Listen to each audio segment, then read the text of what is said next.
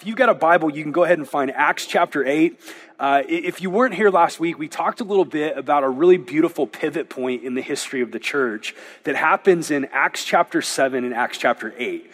And what we went over is this idea that in Acts 7 and 8, the transition from Jerusalem to Judea and Samaria and then the ends of the earth really happens in the midst of a lot of pushback and turmoil and even persecution.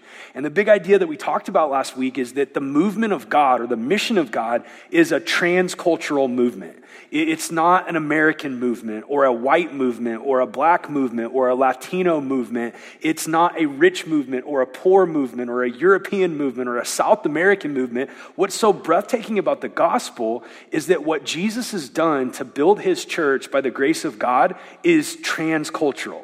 It has the power to engage and to answer the questions that every single nation and every single tribe have that only Christ can answer. And what we looked at last week was that transition point, that pivot to send the church into the nations came out of persecution that was in response to a sermon a guy named Stephen gave. And Stephen basically stood up, and here's what he said to remind you of last week. He reminded the people of Israel that God is not limited to particular ethnic groups or places, that the God that created everything out of nothing actually saved Abraham, the father of faith, when he was a pagan living in a pagan land. And then God worked to bring redemption and hope to Joseph and his family when they were slaves in the land of Egypt and all the pantheon of Egypt's gods. And then we looked at the fact that God actually met Moses in the wilderness and declared the place that he met Moses holy ground, not because it was a temple or a church building, but because God was there. And then we talked about the fact that Solomon and David, two kings of Israel who had the vision and the dream to build a place for people to worship in Jerusalem, that even as they did that, God clarified for them that though the temple was good, God can't be contained by buildings. And in fact, any place where his people are is the place of God's address on planet Earth.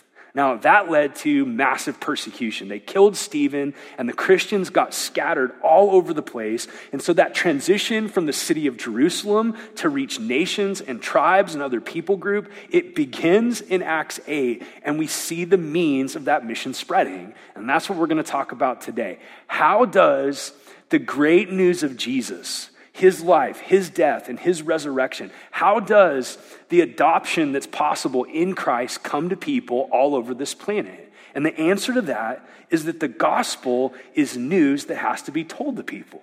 It is a message. It's not advice in which we tell people 7 or 8 things they could do to have a better life or a cleaner life or a more fruitful and effective life. The gospel's not advice, it's news. And the way that the great news of the gospel about something that God did in history that changes everything gets spread is by people that are willing to be witnesses for Jesus. And what happens in Acts chapter 8 that's just so beautiful and so freeing for all different types of people and all different giftings of people is that people share the gospel in Acts 8 in 2 way different ways. 2 radically different formats are formats for sharing our faith. And one of those formats may be really limited to just a few of us, but the other format for sharing our faith is something that every single follower of Jesus is invited to participate in the joy of. So here's what we're talking about. Look at verse 4. Now those who were scattered went about preaching the word, or heralding the gospel, or sharing the news of what Jesus did through his life, death, and resurrection. Now, here's what's awesome about this. When it says those who were scattered, it's including 2 groups of people within the early church. And they're not distinct groups per se, but there's 2 different kinds of people within this scattering that spreads the gospel. There were leaders, and there were just regular Christians. So part of those folks that got scattered were really gifted preachers like this guy Philip we're about to study, who actually got to preach the gospel in more traditional formats of gathering together crowds of people and screaming at the top of their lungs so people in the back of the crowd could hear, and putting together a sermon about how God redeemed his people by grace in Jesus. But it wasn't just leaders that got scattered and preached the word, it was regular people. It was men and women who had to relocate as refugees fleeing Jerusalem in new cities in new towns. They had to make new friends and find new jobs and find new places to live. And as they engaged in their new cities, here's what happens. They're so overwhelmed by the grace of God in Christ that they begin to share their faith with people in the market and people in their living rooms and people at their places of employment. And all of a sudden, the news of the gospel starts to gain traction, and more people come to faith in Jesus, and the mission and the movement spreads. And what's so awesome about this is the mission and the movement spreads through preaching evangelism and personal evangelism in Acts 8, and it spreads to two radically different people groups. Take your Bible, let me show you the first way it spreads. Look at verse 5. Now Philip went down to the city of Samaria, and he proclaimed to them the Christ. And the crowds with one accord paid attention to what was being said by Philip when they heard him, and they saw the signs that he did. For unclean spirits came out with a loud voice. And they came out of many who had them, and many who were paralyzed or lame were healed, so that there was much joy in that city. All right, here's what happens in this first context.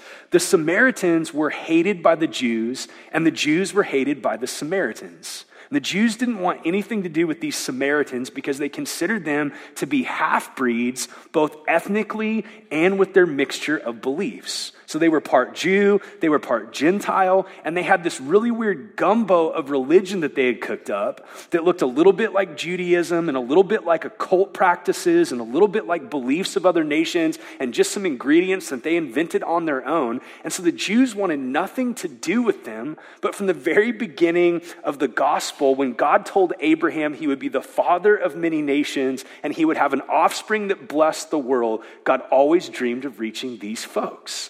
So what happens? Well, this guy named Philip, who's a deacon in the church, a leader in the local church, he shows up into this region of Samaria, and he actually goes to the main city of Samaria, and all of a sudden, God the Holy Spirit orchestrates these really big crowds of people that gather together, probably in open places or in places of discussion, and all of a sudden, Philip stands up and he tells them the news of Jesus, and God the Holy Spirit starts demonstrating the truth of the gospel by doing awesome miracles, healing people, casting out demons, and a ton of people get saved.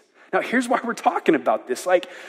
The gospel is news, not advice, and it goes from mouth to ear, and one of the ways it goes from mouth to ear so that God can do something deep in hearts is through the preaching of the word. And we actually want to have room for this in our church. When we gather together in South OKC, and people drive in from Norman and Moore and Midwest City and Del City and all the surrounding regions, and we get together on Sundays, we're not getting together to share 7 points to have a more maximized potential in your life. We're there to actually first and foremost tell people news about what God's already done. And what God's already done is he's made it possible for his enemies to be forgiven, redeemed, and rescued through the life, death, and resurrection of Jesus. And we actually want to have a vision for this kind of evangelism that's fighting for the joy of the city in which we live. Right? Here's what it says. Verse 8, there was much joy in that city. So can you listen to me and hear me say this?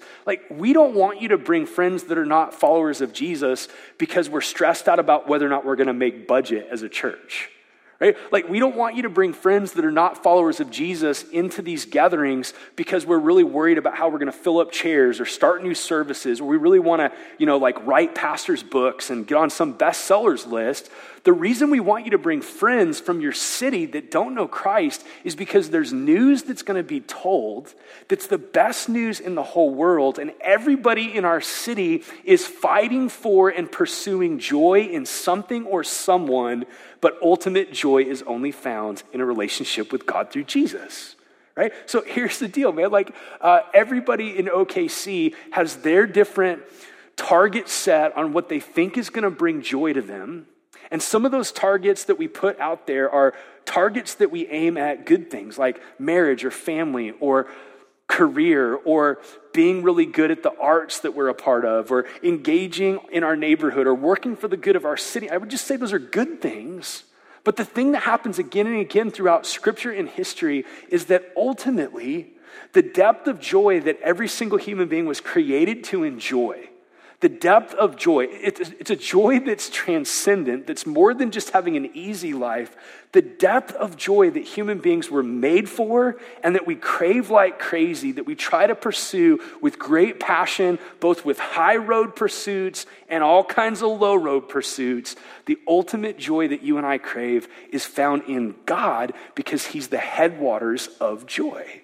And we actually get to meet him and know him through faith in Jesus. And God has orchestrated that faith in Jesus is impossible apart from hearing the news of Jesus. So the first kind of thing that we want to do as a church is we want to practice this kind of evangelism, not because we want to build a brand or a mega church or just raise a lot of funds and build really big crowds. The reason we want to be passionate about inviting friends and family and coworkers to come with us on Sundays and to come into gospel community in our homes is because we're actually warring for the joy of the cities that God's planted us in.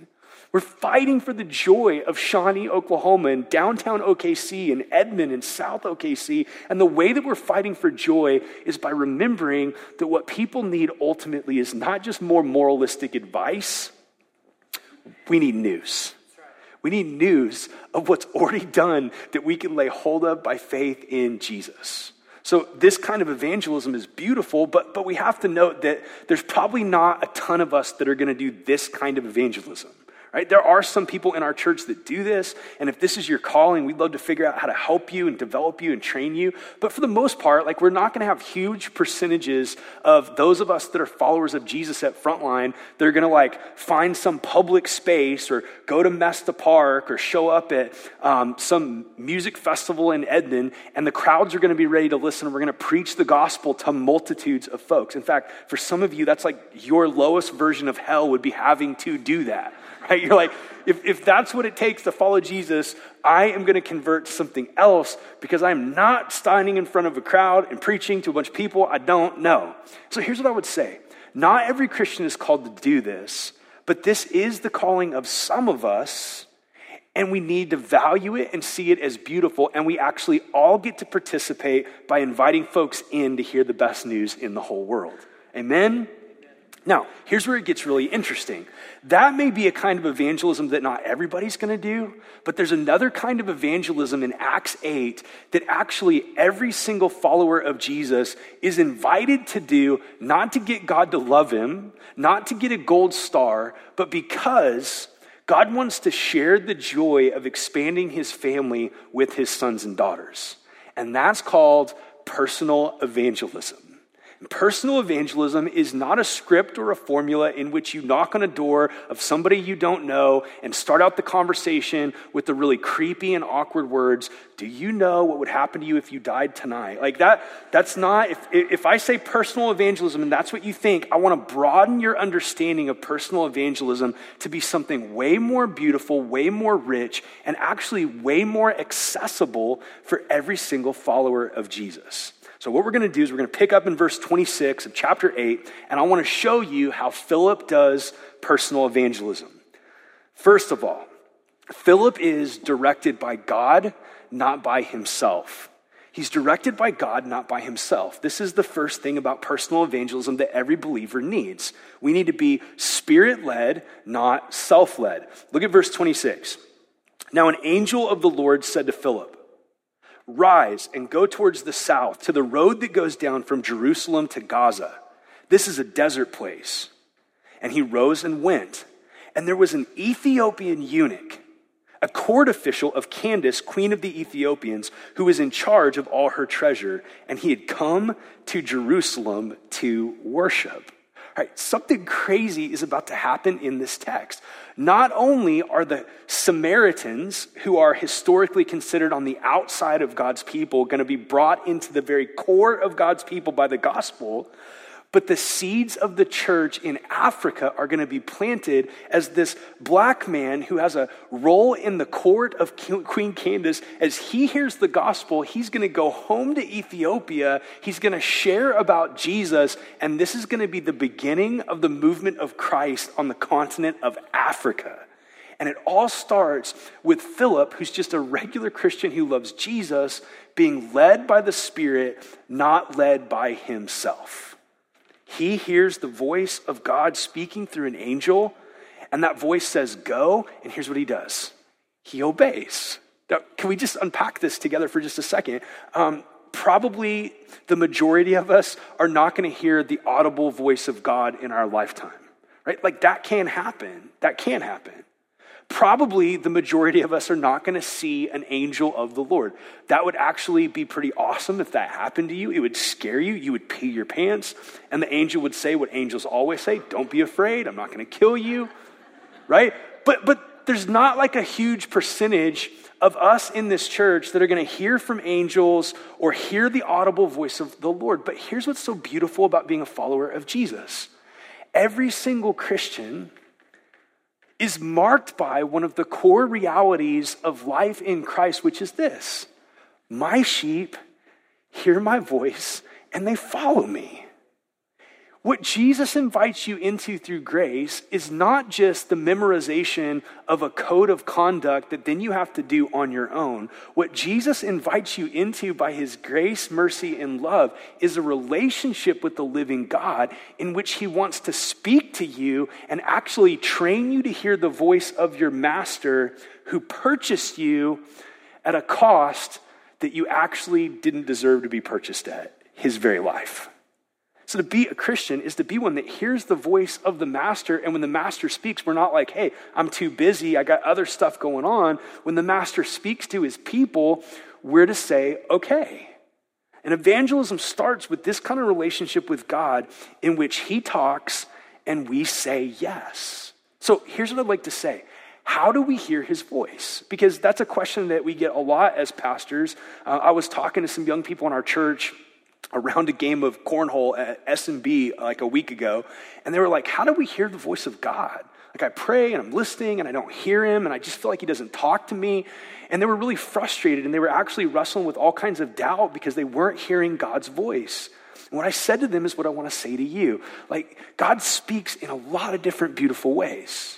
And we're a charismatic church, which doesn't mean that our pastors wear white suits or want to push people over in prayer times. What it means to be truly charismatic is that we really love God the Holy Spirit. And we believe that to be a Christian is to be filled by God the Holy Spirit. And we believe that God the Holy Spirit is the one that leads and guides and gifts Christians for the work of ministry and trains us to hear the voice of the Lord. Now hear me, the way he trains us to know what his voice sounds like is through this awesome book that he gave us, which is God's disclosure of who he is to us. So he actually wants you to figure out what he sounds like by meeting with him and hearing from him in this book. He wants to train the ears of your heart and the ears of your soul because he wants you to rely on him. And the way he trains the ears of your heart and soul is by you meeting with him and reading this book, because this shows you what he's like. So here's what I don't mean when I talk about hearing the voice of God. I don't mean that the Bible is like your magic 8-ball, right? It's not your magic, it's not a Ouija board. It's not how you roll the bones to get an answer from God. Like, it's not that we approach the Bible thinking this is the roadmap for my life, so should I work at Devon or Chesapeake? And then you get totally weird advice taken out of context, and you're trying to figure out, how does Leviticus have to do with where I'm supposed to go to college or who I'm supposed to marry? The Bible is not first and foremost a roadmap to your life. The Bible is first and foremost God's disclosure of himself in Christ. And you start to figure out what he's like and what he sounds like and what he cares about and what he loves and what he hates. And as you read it and study it, he starts to train your voice to hear him. Like, in addition to that, what we don't want to be is a people that elevate the experiential and subjective above the authoritative word of God. See, we've got a lot of people in our church that are like, hey man, I was outside thinking about who I was supposed to marry, and I was meditating on it, and the wind blew, and a wind chime went off, and a bird landed on a limb, and I know that it's Sally, she's the one. And I'm like, dude, there's just a few problems with that. Problem one is she's not even a believer, right? Problem two is you don't even have a job, you don't need a pet, let alone a wife right now. And problem three is, track with me, whatever we hear experientially, and by the way, I love the experiential. I love it when the Holy Spirit moves and he speaks and he leads, and I love it when he helps me to feel the love of God. I love those moments. But anything we think we're hearing individually and experientially, every Christian is called to test with the authoritative word of God. So if this angel of the Lord hypothetically said to Philip, hey, I want you to divorce your wife and move to Canada and start over and become really famous and rich, like Philip could have said, does that sound like the voice of God? No, it really doesn't. Does that fit with what he's revealed in his word? No, it really doesn't. See, we want to test what we're hearing with the scripture. So here's the first thing. We're never going to be people that care about the souls of folks in our city and fight for their joy if we don't learn to hear the voice of our Father in the word and through the power of the Holy Spirit. And sometimes, listen to me, sometimes what he's going to say to you is going to be super experiential and beautiful in the moment. Sometimes you're going to be at the grocery store and God the Holy Spirit is going to point out a person and he's going to encourage you to go talk to them and engage them. And that may be totally out of your comfort zone. It might freak you out. And one of the reasons we want to study the scriptures so we can say, hey, does this actually sound like God, or did I just eat like bad pizza last night? See, we want to be directed by him, because when we're directed by him, he will direct you to people that are hurting and far from him. All right, secondly, here's what Philip does in addition to that. Philip not only is directed by God, but I love this, Philip has an appointment set up by the living God. The living God is orchestrating two lives and timelines to meet in the middle so that God's grace can be poured out. Look what happens in verse 27. And he rose and went. And there was an Ethiopian, a eunuch, a court official of Candace, queen of the Ethiopians, who was in charge of all her treasure, and he had come to Jerusalem to worship. So can you just think for a second? Don't flatten out scripture and make it less amazing than what it is. Can you just think for a second of how unlikely and crazy this encounter really is? Right? Here's a dude that was raised in Ethiopia. Somehow he heard of the God of Israel. He was drawn by the Spirit of God to actually travel to Jerusalem. He's way far away from his home, and that moment of him leaving Jerusalem is at a point in his personal history that actually had thousands of events that had to unfold to get him there. And here's Philip, who has a personal history, Philip who has a past, and his timeline and this eunuch's timeline, they're converging in the desert. They're about to meet in the desert because God's pulling off an appointment for the good of this Ethiopian and for the good of his nation and his continent. Here's what's so awesome about this. That's not just for a couple Christians. The sovereign God of the universe planted you where he planted you. He helped you get the job that you have. He's actually the one that's been working in your timeline to put you in your neighborhood, to get you in your circle of friends, to place you in the part of the city that you live. And he did that because he wants to bring into your life multiple divine appointments where you get to be this beautiful witness to the grace of God so that lives can be changed. And what's so cool about this is this makes Monday mornings way more exciting than not understanding this. Like, the living God wants to orchestrate divine appointments for you this week so that his mercy and his love and his care can be brought into the lives of people that are far from him and hurting. And that's crazy that we get to be a part of that. So he has this divine appointment with this Ethiopian eunuch. And I would just say this, there are people in your circle, in your neighborhood, in your class, in your place of employment that God wants to bring into your life so that you can love them and serve them and meet needs, and so that you can witness to the saving power of Jesus by telling them news, not just advice, right? So think for just a second about how many of us in this room, you have this timeline in history, and in a really dark moment of your life, a really painful moment, God brought somebody into your life as a divine appointment that actually loved you and heard you and told you about Jesus. How many of us, that's our story?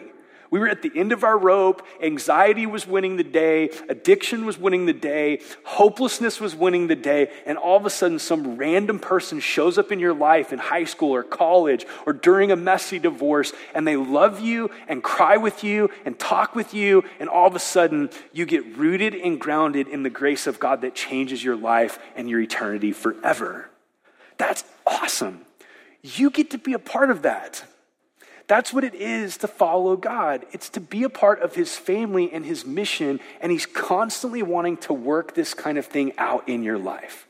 So let me put it to you like this. If this week, all of a sudden, you meet somebody and your heart goes out to them and you feel burden and love and concern for them. Or during the week, you're working at your place of employment and all of a sudden you think of a name of a person that's in your neighborhood or a family member and you're concerned about them. Or all of a sudden your heart just goes out to a person in your circle of influence or in one of your relationship spheres and your heart actually aches for them. Can I just say, don't give yourself credit for that. You're not that good a person. If that happens to you this week, that's God the Holy Spirit speaking to you and leading you like he led Philip into this relationship with this Ethiopian eunuch. So, thirdly, he's directed by the Spirit of God. He has this divine appointment set up by the Spirit of God. And then the third thing about evangelism, personal evangelism, is that the Spirit of God is the one that does all the hard work. So this takes the pressure off. It's the Spirit of God that does the heavy lifting, not you and me. Let me show you what I mean in the text. 3 things.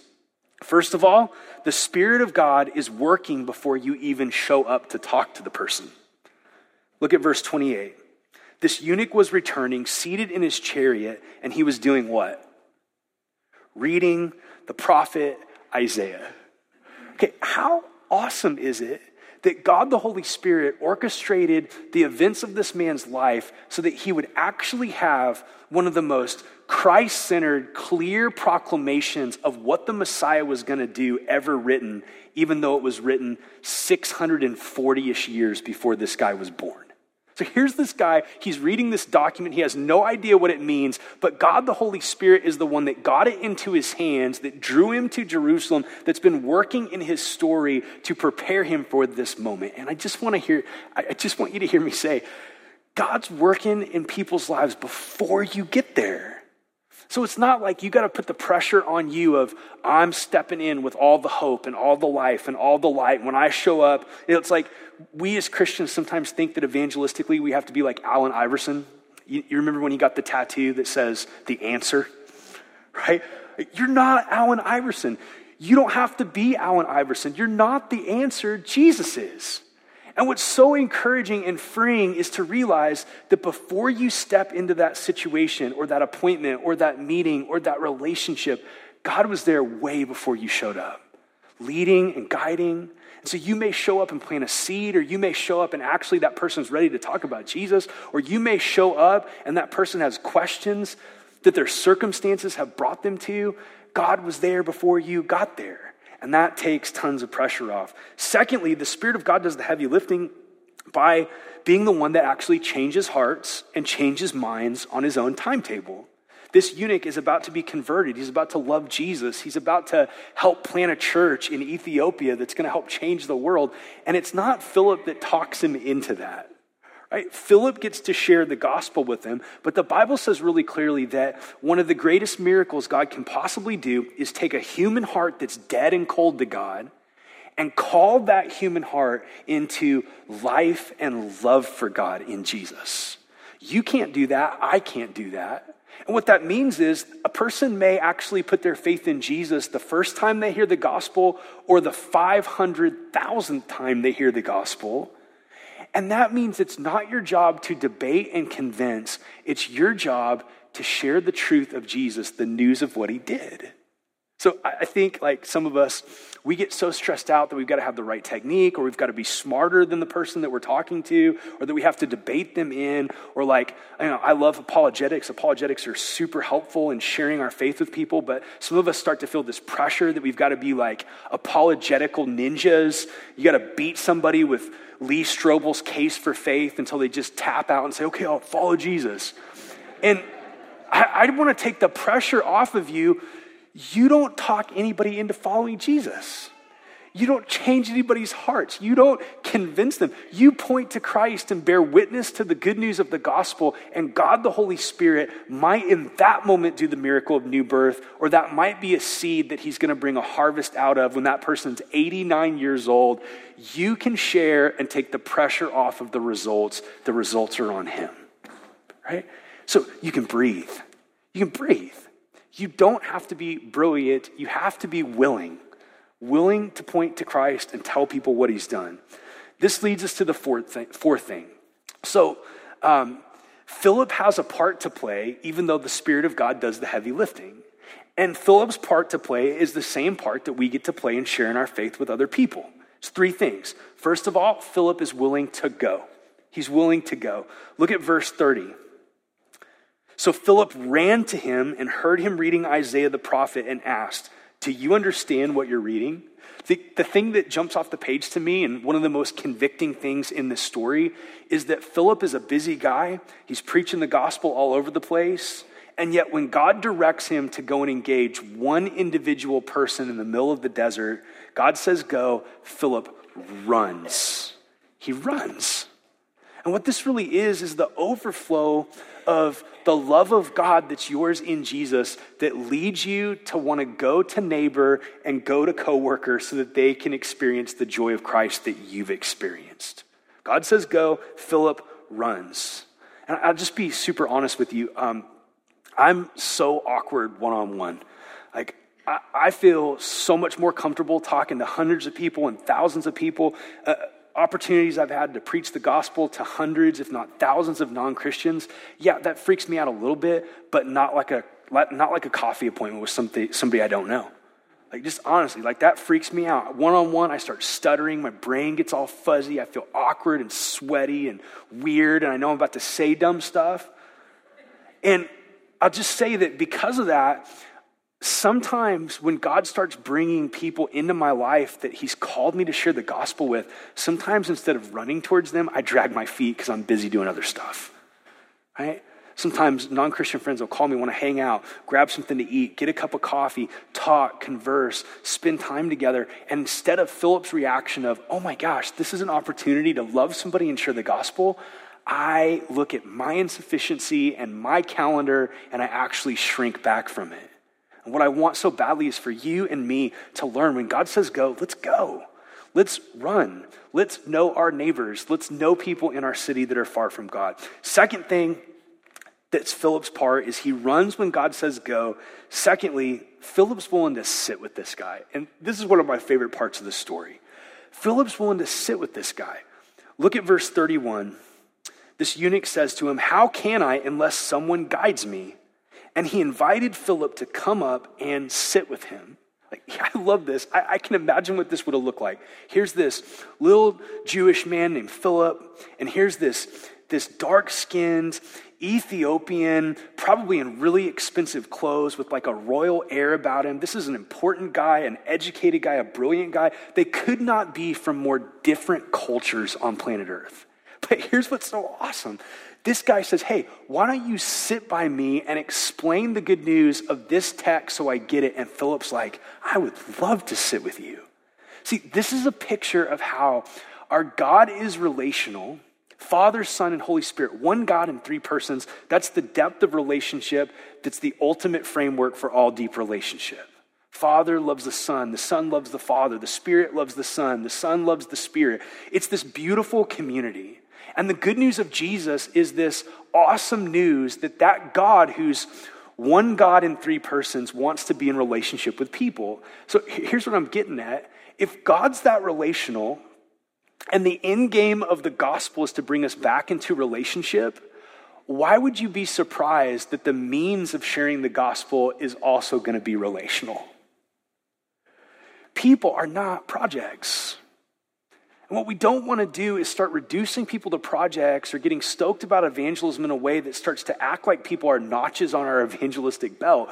What we want to do is realize that people are people, not problems or projects. And that they're worthy of your time. They're worthy of sitting with. They're worthy of getting to know. They're worthy of asking questions of. They're worthy of hearing their story. And that's the context in which we then get to open our mouths and point to the sufficiency of Christ's life and his death and his resurrection for sinful people. So here's what I would say under this idea. If you're a Christian and you've just woken up in the last month and realized that you don't know anybody that's far from God, like everybody you know is a Christian. First of all, I relate to that. That's a danger in my line of work because I can wake up and realize not only do I only know Christians, but I only know Christian church planters who lead leaders.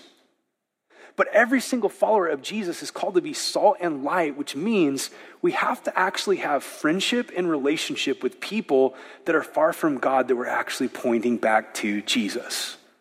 So I don't know what this is going to look like for you. If you don't know anybody that doesn't know Jesus, I would say you got to figure this out. We got to talk to our neighbors or join PTA, or instead of wanting the church to have more and more programs that pull us out of the city, maybe together we could fight for having a simplicity of the way that we do rhythms as a church so that you have time to play basketball at the YMCA on a Friday afternoon. Or so that you have time, instead of doing another men's Bible study or another women's Bible study, to actually go hunting with a bunch of guys that don't know Jesus. Right? Or to go fishing, or to work out, or to hang out at a restaurant. Like, we are called to be salt and light, which means we've got to know people that haven't tasted the sweetness of Christ and haven't seen his light. Right? So Philip runs when God sends him. Philip sits with this guy in relationship. And then finally, last idea, Philip shares Jesus from the Bible. This is so beautiful. Look at verse 32. Now, the passage of scripture that this man was reading was this. This is from Isaiah 53. It's this beautiful prophecy about Jesus written almost 700 years before the birth of Jesus. And here's what it says. Like a sheep, he was led to the slaughter. Like a lamb before his shearers is silent, so he opens not his mouth. In his humiliation, justice was denied him. Who can describe his generation? For his life is taken away from the earth. And the eunuch said to Philip, about whom, I ask you, does this prophet say this? About himself or somebody else? Verse 35. Then Philip opened his mouth, and beginning with this scripture, he told him the good news about Jesus. Relationship is so important. Running when God sends us is so important. Divine appointments are so important. But evangelism eventually boils down to sharing from scripture the good news about Jesus. And what I would say about this that's so, I think, helpful and freeing is that you don't have to be where Philip was at, where he was actually ready to start with the book of Isaiah, an Old Testament book of the Bible, and preach Jesus from Isaiah all the way through the rest of the Old Testament. You might not be ready to do that. You might read Leviticus, and you've heard me say the whole Bible's about Jesus, and you're like, I have no idea how that book is about Jesus. All right, I'll take your word for it, but I just don't see it. You may not be there yet, but listen to me. Even if you only know one verse, and you know what the gospel's done for you, you're not disqualified. What if the only verse you know is, for God so loved the world that he gave his only begotten son, that whoever believed in him would not perish, but have everlasting life. And in your own story, though you still have problems and difficulties in sin, you've experienced the joy of being dead and then being made alive. You've experienced redemption and help, peace and grace. You've seen God's mercy in the power of the gospel. If that's all you know enough to be a part of sharing your faith with other people. Now, don't stay there. Like, it's awesome and beautiful to be able to meet people with whatever their questions are and point back to Jesus based on their questions. For this guy, his question was about Isaiah 53. For your friends, it may be questions about divorce, or depression, or anxiety, or addiction, or why the world's so messed up. And it would be really great to be able to do what Philip did and open scripture and talk to them about Jesus from the Bible. That's what we all want to do as Christians, but don't put it up so high that it's out of reach for you to be a part of it, right? If you know one verse in your story, you're called to participate in evangelizing people that are far from God.